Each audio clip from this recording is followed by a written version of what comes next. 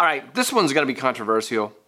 Look, I see this on TikTok all the time. People come on, they say, look, don't change. Just be who you are. Just be yourself, and that's good enough. Sometimes it's not good enough. That's the problem. Sometimes being yourself has led you to a situation that you don't want to be in, and the only way to get out of that situation is to stop being whatever it has been that you've been in order to get to the situation that you're in. A lot of people need to make some changes.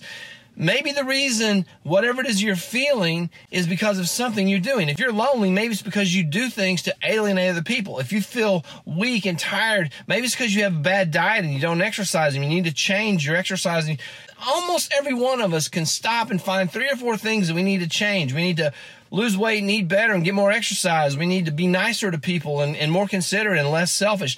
A lot of us need to make changes, and we're not just fine the way we are. We're not just fine the way we are.